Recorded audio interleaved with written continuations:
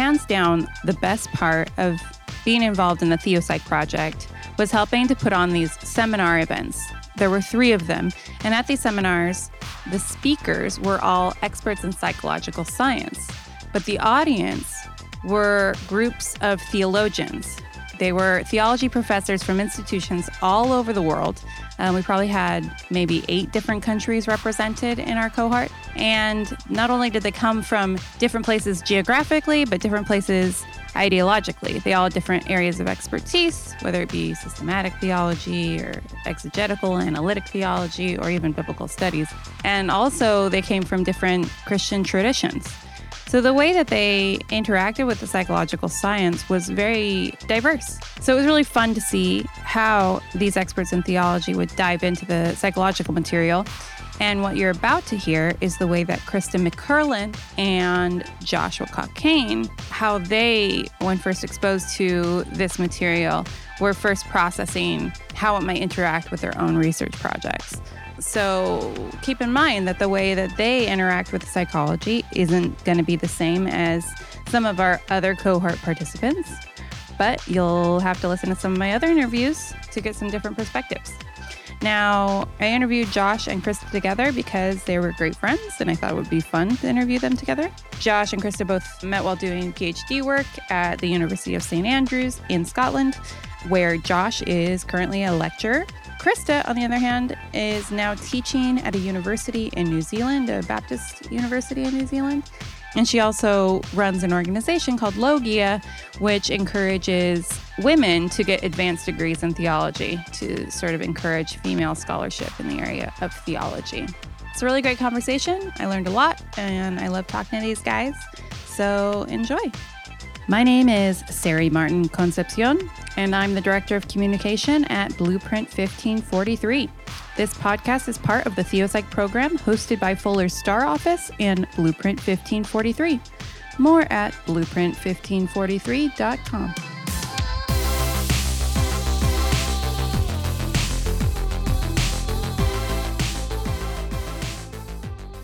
I'm here with Krista McCurlin and Joshua Cockayne, who seem to be very good friends. Yes. So why don't we just start with tell me what you do, what school you're with, what you do. Let's start with Krista. Great. So I'm actually finishing up a research fellowship at the University of St. Andrews and moving into a lectureship in theology at Carey Baptist College in Auckland. So we're in transition here in LA on our way there. And I love theology and love teaching that, and I'll be especially teaching undergrads and some postgraduate students. And then also another passion of mine is helping equip women to pursue especially theology, but also biblical studies, philosophy of religion, and to see those disciplines in conversation and women being a part of that interdisciplinary conversation. So I'm the executive director of Logia, that is based in St. Andrews, and then we're continuing to expand globally as I move to the Southern Hemisphere. What are you, Josh? Yeah, so I'm a lecturer at the University of St. Andrews. I teach at the Logos Institute, which is an institute for analytic and exegetical theology. It's quite a mouthful. Basically, as an institute, we're trying to bring together expertise in philosophy, philosophical theology, systematic theology, and biblical theology, and trying to throw all of that into the mix and have some kind of conversation that is well informed by all those different disciplines. So I mainly teach on the master's program in the Logos Institute, having some involvement with PhD students as well. My other main area of interest is, so I'm training for ministry in the Anglican Church, and for me, I guess I'm just quite a pragmatic person, and I really want to see how theology can impact ministry, so impact the kind of people that I'll be preaching to on a Sunday morning, or people that I'll be sitting down with in a difficult pastoral situation. For me, that's really what the heart of theology is about. It's about communicating ideas and the person of Jesus Christ to the everyday person. Do you hope to continue straddling both worlds, like the academic world and the church So world? that's my hope. Yeah. But we'll see how that goes. Yeah. It's a lot of work at the moment. But I bet it keeps you busy. Before we get more into like the seminar topics and your research and stuff, maybe you could both just share a little bit about how you came to theology, how you came to identify as a theologian, Do you identify as theologian? I'm assuming you do, but I don't want to make any assumptions. Yeah, I think I kind of backed my way into it, funny enough. Was raised Baptist, and I think going back even to my being a 9-year-old and starting to cultivate my own personal faith. I'd grown up in a church. My dad's an associate pastor at a large church in Atlanta. And I was reading this devotional, and it was about Jesus feeding the 5,000, and it got to the end of the story and talked about Jesus feeding 5,000 men, and it had a parentheses, not including women and children. And so in my little 9-year-old scrawl in the margin, it says, but where are the women and children? I was very concerned by the invisibility of that demographic. And this was before I was exposed to feminism and, everything else in undergrad. This was just a deep-seated concern of mine very early on. And so faith was an organizing principle for my life. I was there every time the doors opened and just really did have a thriving relationship with Jesus. And it was very much in a positive sense. Like, it wasn't about not going to hell. That was very common in my cultural subtext. But it was really about, I want a friendship with Jesus. And I see that in my parents. I'm seeing thriving. I'm seeing flourishing in them. But then there was some baggage associated with formalized religion as I was seeing that. One, I was reading these stories where women were invisible, and then I would go to church and I would also see the lack of women. So whether it was praying publicly or preaching or baptizing or serving communion or even as simple as passing an offering plate, I did not have visible role models of women. And so I began thinking at a pretty early age, well, if I can't influence the church from within, perhaps I need to influence it from without. And the professional thinkers who think on who God is and how God wants to relate to God's people, those people are called theologians. And so maybe I need to become a professor in theology, and I could start impacting minds in the classroom that will then go back into their ecclesial contexts and maybe be change makers in that world. So I just assumed that it was kind of you can't do this in this Baptist context. And then, lo and behold, found out there's a lot of other ways of being Baptist. And one of the reasons I'm very excited about being at Carey is because they're trying to be Baptist in a way that encourages the priesthood of all believers, in a way that I really haven't gotten to see in an American context. I was fortunate in the UK to also be exposed to that at the church I attended there. And was super encouraged to pursue theology at the Logos Institute with Alan as my supervisor, Alan Torrance. And so, yes, I really did back into it. And it was, I think also to Josh's point, pragmatically, I saw it as a way to meet a felt need. Scripture seemed to teach that women could preach and to teach. First one's the tomb, many other points of major influence in the early church.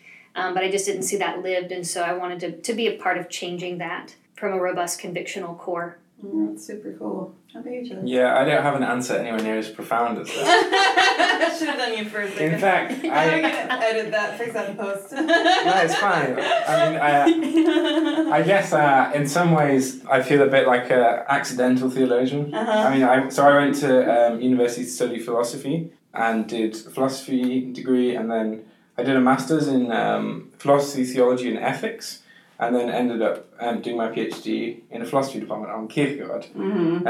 So there's this movement that's been going on in philosophy for the past 10, 20 years of philosophers of religion starting to pay attention to issues of theological importance. And so using their philosophical training to think about issues related to doctrine and theology and practice.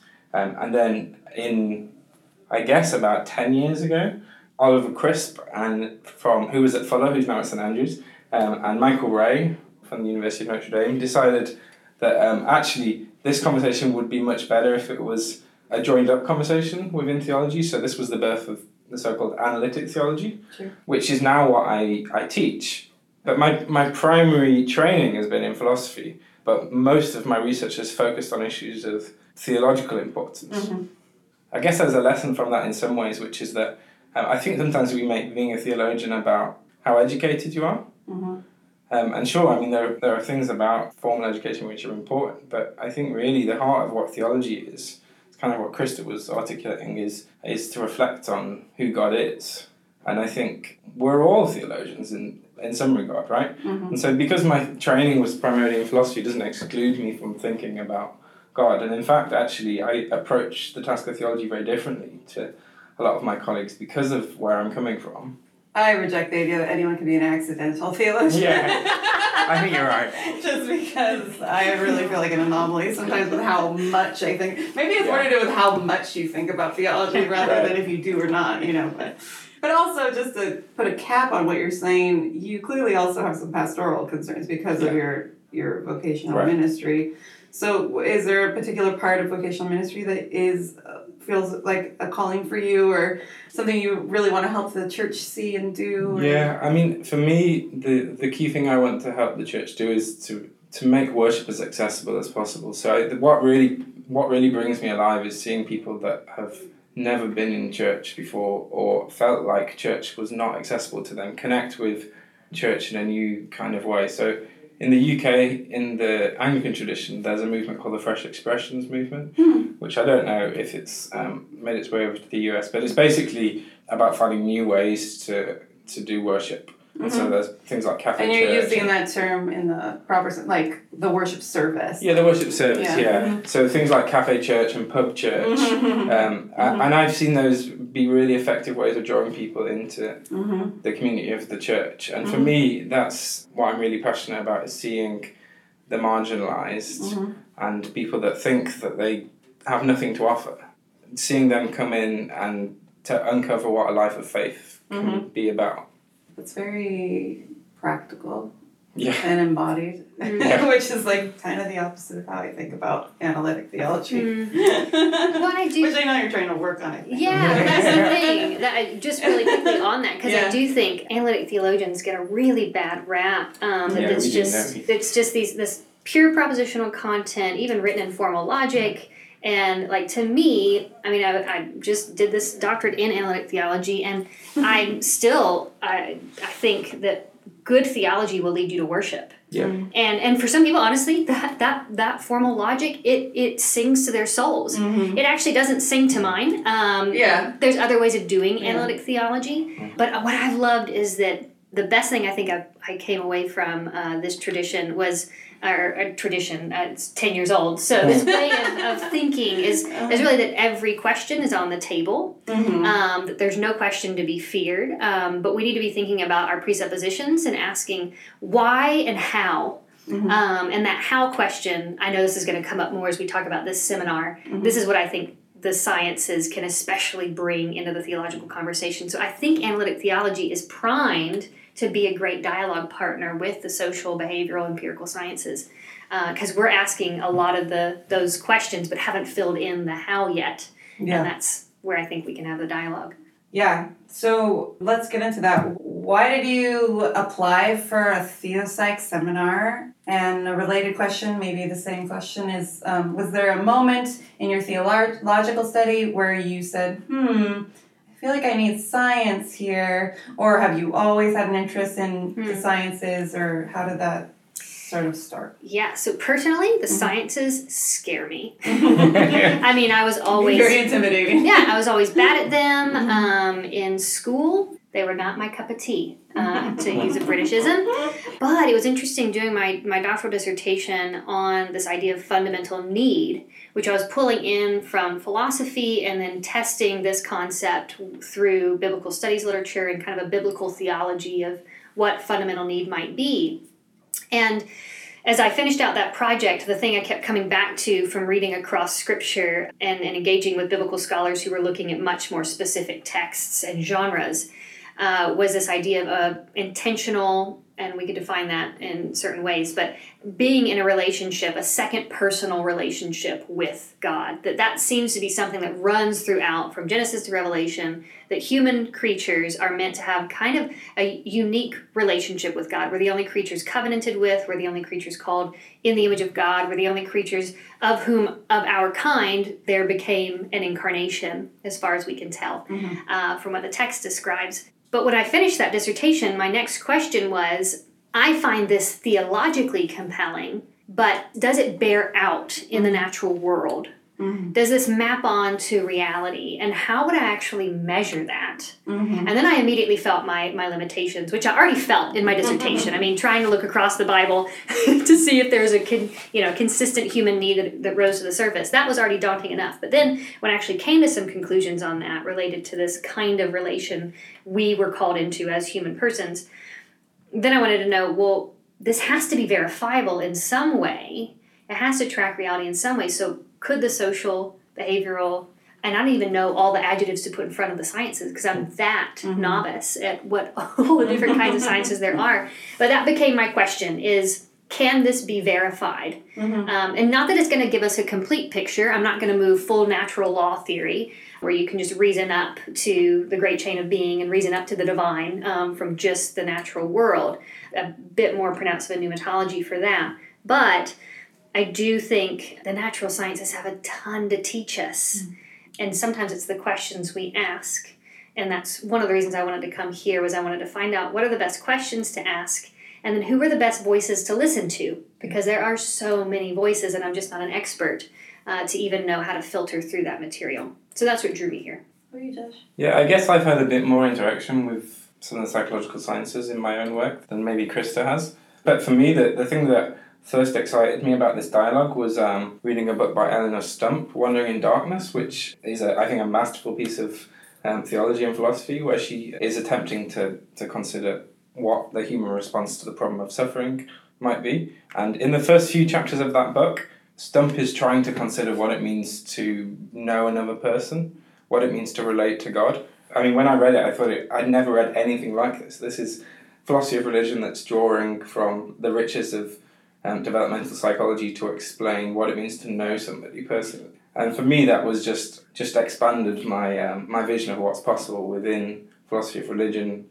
and analytic theology. And so for really that, Stump's work has been a model for me of what's possible in this conversation. And I think that the thing that's so great about psychology, I mean, a repeated theme that's come up from this seminar is that psychology attempts to explain things that already seem intuitive and obvious to us. And I think that's really important for theology because we do need the resources to be able to specify things that are intuitive and to think about how the mind works and for our theology to be in conversation with those things which are obvious and intuitive. So a lesson that I took from Stump's work and something I've developed in my own work in more detail is that there's a difference between knowing a person and knowing about a person.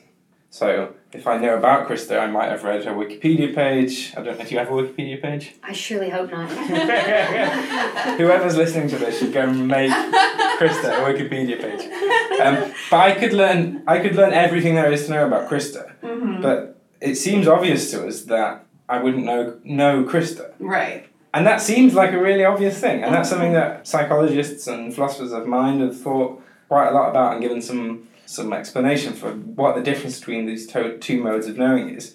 But it seems like often... Even if you had someone who had ever, since the day they were born, someone had been following them around, writing down everything, and you read it all. Yeah, so you still wouldn't know that person. So like Stump's example she uses, which she borrows from, she adapts a thought experiment from a philosopher called Harry Frankfurt. She says, suppose that Mary has been brought up in a room in which she's only ever had access to facts about her mother.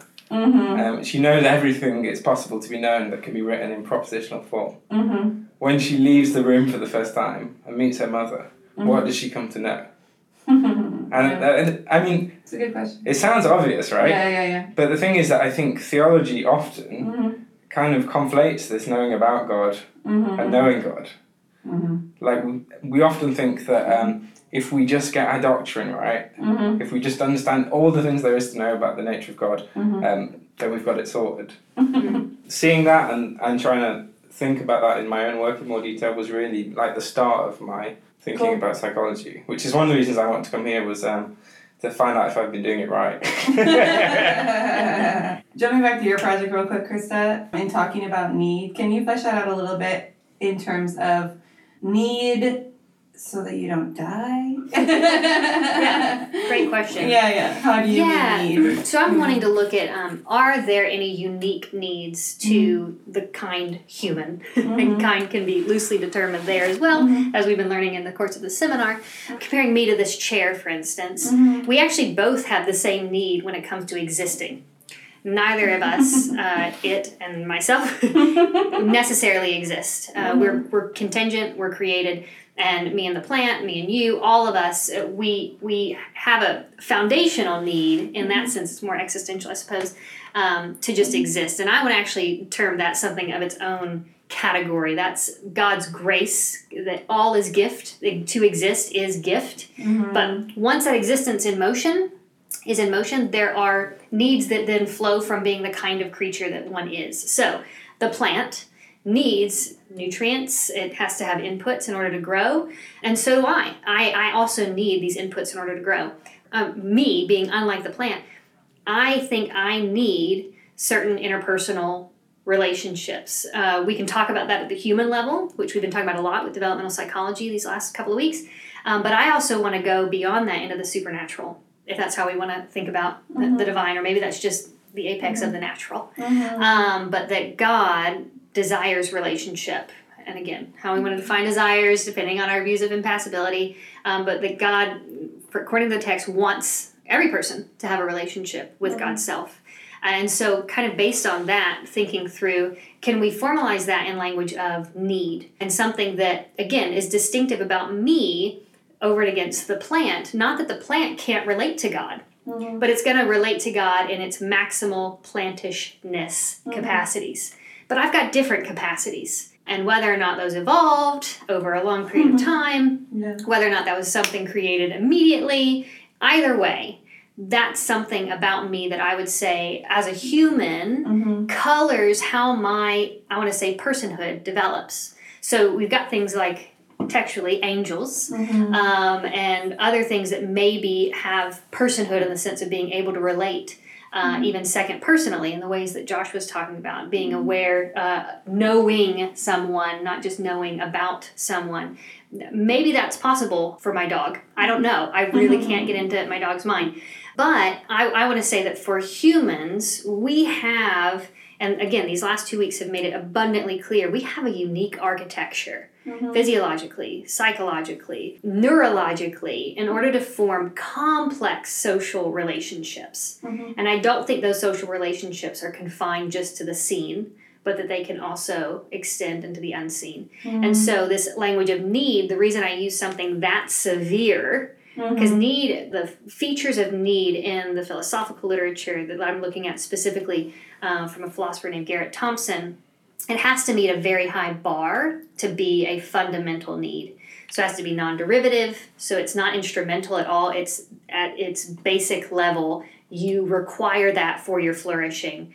It's non-circumstantial, so no matter what environment I'm in, as a human being, I need that thing to flourish.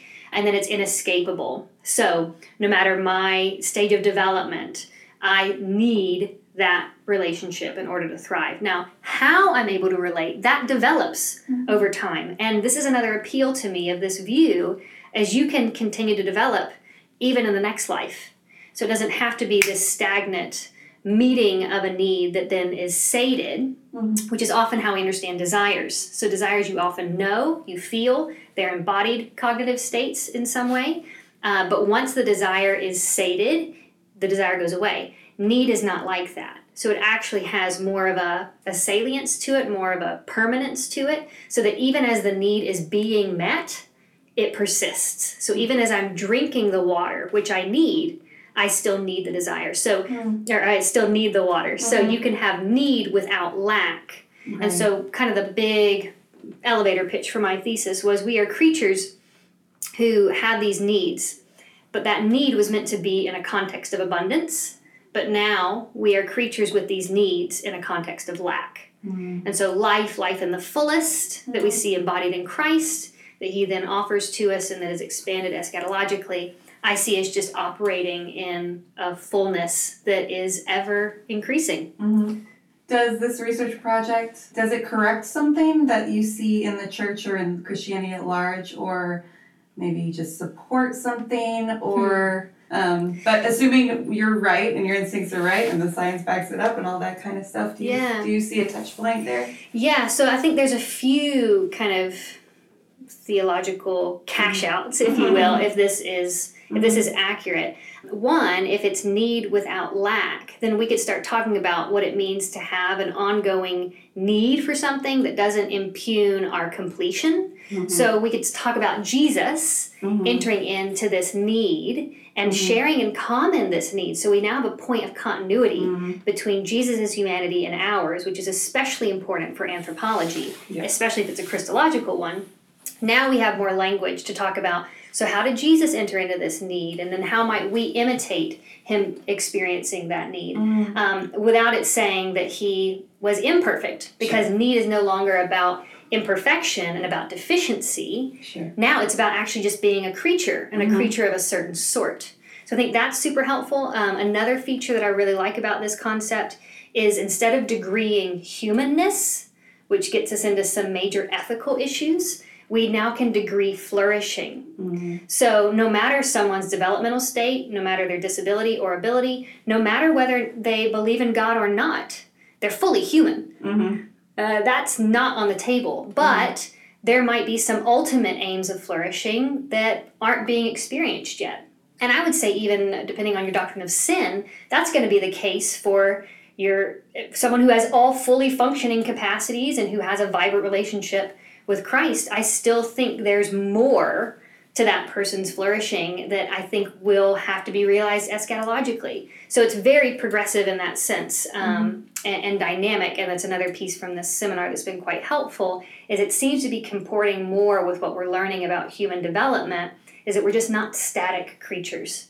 And it comports with vocation, and all these elements that are teleologically oriented, but not something that, well, you've got a need, you meet it, we're done. Speaking of human development, Josh, I feel like you have a Baby Jesus project, research project on the table, but maybe among others. So talk about all of them, or whichever one you want to talk about. Yeah, well, one of the things. But I do like saying Baby Jesus project. One of the things that I came here to think a bit more about. I mean, I've had so many ideas here that I could talk about lots of things. Yeah. But one of the things that I thought might be worth thinking through is about how the human mind of Christ might have developed. I mean, it says in, I think it's Luke's Gospel, that Christ grew in wisdom and years.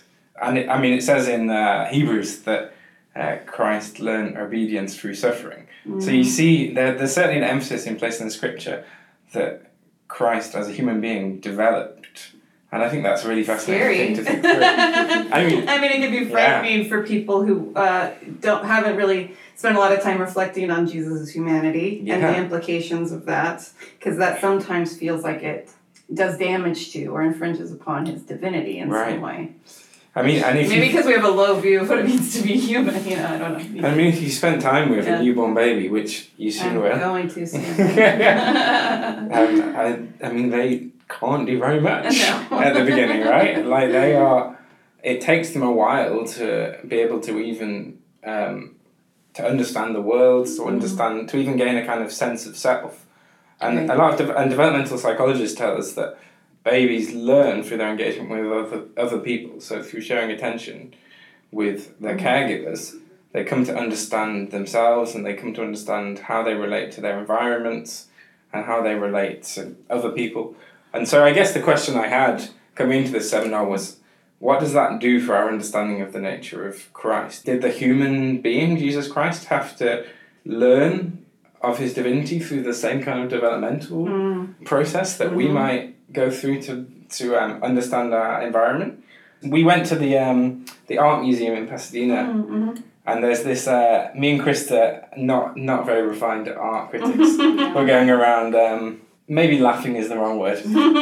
So there's a lot of pictures of a very divine baby Jesus. So there was one where he was like stood up. He could look like he was 6 months. He was stood up, pointing with this big halo around his head. And so there's certain ways of thinking about like the divinity of Christ that just seem very strange developmentally. Like, what would it mean physiologically? His brain would not even have been capable of having that kind of self-awareness. And so what does it mean for him to be a divine person and a human person if the human side of him was not even capable of getting that kind of self-awareness? So that's one of the questions I was interested in thinking more about. I know. Thinking about this stuff has totally ruined some of the Christmas songs for me. They're so sentimentalizing. Yeah. Like, what, he didn't cry? Yeah. Come on. Right. Yeah. It's like, wow.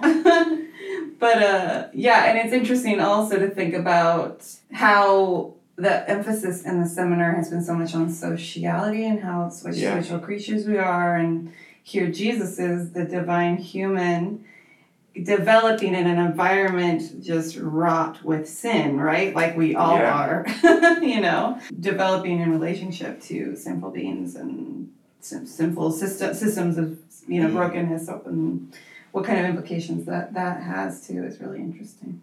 In terms of the seminar lectures over the past 10 days or whatever, any points of learning from the psychological sciences that especially stand out to you, that are things you really want to pursue? We already brought up a couple. Yeah, I mean, one of my main areas of research at the moment is on the nature of the church. And I'm trying to find ways of thinking about the church. We need to affirm that the church is a one united body in Christ. Good luck. But I mean, if we look at the outward forms of the church, it doesn't seem that way, right? Right. But theologically, it's important to stress that the church is one, and the church is one through the power of the Holy Spirit. But it is the body of Christ. That's what the language that Paul uses. Yeah. And there's been some really helpful ways of thinking about that in this seminar. So totally. So Brad Strawn gave us a really fascinating lecture on extended cognition. So the idea is basically that we extend our minds. There's this kind of like restricted way of thinking about our minds, which is like that kind of closed, like we are kind of lord of our own thoughts, and very restricted. But then the more you reflect on it, the more you think actually the mind is not quite as bounded as we think. So it's easy to think that there's an emergent quality that happens when minds all come together and are operating. I mean, I know I have the experience sometimes, like probably more or less for different people, depending on how extroverted they are or their empathy or whatever. But even just saying a sentence or an idea out loud to someone else, you think differently about it, even before they've said anything, which is a really interesting phenomenon. Yeah. And so, I guess the question I have is, if it's possible that like our minds are extended into other individuals or into a group of individuals, does that give us helpful ways of thinking about what it means for the church to be a part of Christ, to be the body of Christ? Is the church the extended mind of Christ in some way? Is there anything worth exploring in this conversation between extended cognition and ecclesiology? So, that's something that I want to think more about, but that really struck me from the seminar this week. Yeah, I like that. I like the idea that you could, take some of the psychological ideas about what human minds do when they come together in social groups and have it bring new life to how we could incarnate Christ in the world now and live out what the kingdom is supposed to be like. What about you, Krista? Gosh, so many things from this. The relational capacities. I've not been able to put language yet until coming to this conference to think through how my understanding of Imago Dei and theological anthropology, and more specifically Christological theological anthropology, would be compatible with evolutionary theory. I just haven't addressed that in my own mind until coming here and having more language and resources to work on that. And so that's been really helpful for me in actually thinking through the difference between humanness and personhood, and then where they need to be linked and where they come apart. And psychology gives really helpful tools for that. Also, one really important feature for me, and this is going to be probably an unfortunate gloss, maybe unfortunate's not the word, but too generalizable, but it seems to me that one of the reasons theology and psychology are just such beneficial dialogue partners is theology, I do think, is meant to speak teleologically and where we are headed, and psychology can help talk through mechanisms and means for how we get there. Again, not meaning that divorces kind of the means and mechanisms from the spirit. That's going to be harder to measure, Sure. admittedly. But I think there is a much more fine-grained way of talking about what it means to be human, what it means to thrive, using the tools of psychology. But as our psychologists have talked about here, it's really not their area of expertise to talk about these meta questions about normative, prescriptive. Yeah, this is the ultimate end. And that's really, I do think, where theology can come in, not trying to be a totalizing discourse and come in with a hammer, but to say, hey, here's what the text seems to be saying, or the tradition, depending on where you're coming from. And the sciences and these specific strands and models, they help comport with that. And then also being honest, I think, as a theologian, where the sciences maybe undermine or challenge the ways we've thought theologically. And I think coming back to pragmatism, that's been a through line here. If our theology finds no bearing in reality, that should cause us some alarm. I agree. Yeah. So I think that's the biggest thing I'm taking away from this. Yeah. Maybe you could talk, either of you can comment on how you see theology and the sciences both as truth-seeking domains, but how they work together. I mean, I think one of the key differences, I mean, this is the same with any interdisciplinary engagement, right? We find this at the Logos Institute all the time. Yeah. Every discipline has its own methodology, its own jargon and language, and its own ways of measuring truth. Yeah. And how effective it's been at capturing truth. And I find often where there's disagreements between different disciplines, it's often because they haven't understood where one another's coming from methodologically. And I think actually a lot of the science and religion stuff some of the disagreements can be quite superficial because they're not actually disagreeing. They're just asking quite different questions and quite different frameworks using completely different methodologies. And then saying, look, we've come to different answers about these questions. And I'm like, well, yeah, of course you have, because you're doing something so different from one another. And that's one of the things I've really appreciated about the conversation this week. We've been able to take it slow and to get to the bottom of what are the underlying things that are going on in this conversation. Like, why would you ask that question and not this question? I mean, that's the kind of thing that goes on all the time when you have these interdisciplinary conversations. But I think the reality is that science and theology don't have to be competing methods of truth. They're using very different methodologies to discover ultimate truth. Do you have any further reflections on that, Krista? I mean, like, I was even thinking the different questions. Like, I'm often asking, what does it mean to be human? And of course, my source of authority I'm always going to in that is Scripture and the tradition. I feel like psychology is often asking, well, then how are we human? How did those capacities evolve? How is this related to systems and interpersonal dynamics? And that's why I think it's so rich, is because we are asking different questions, but it's almost like it's different pieces of the puzzle. And if we could realize we were coming to the table to try to fill out that puzzle together, I just think it could be so rich and fruitful. But it is going to be challenging and uncomfortable. And so I think that the precondition for a conversation like this that's also been modeled so well is the humility of these experts, the psychologists who've come in and admittedly said, hey, I'm gonna dance on your turf. Can you dance with me? And so I think there has to be that kind of humility and vulnerability to do this well. And we've really seen that. And I'll lead for a while, and then you can lead for a while. Yeah. Cool. Well, I think because it's getting hot in this room, we'll end there. And That's great. Awesome. Thank you for your time, guys. Of course. Thanks You guys are awesome.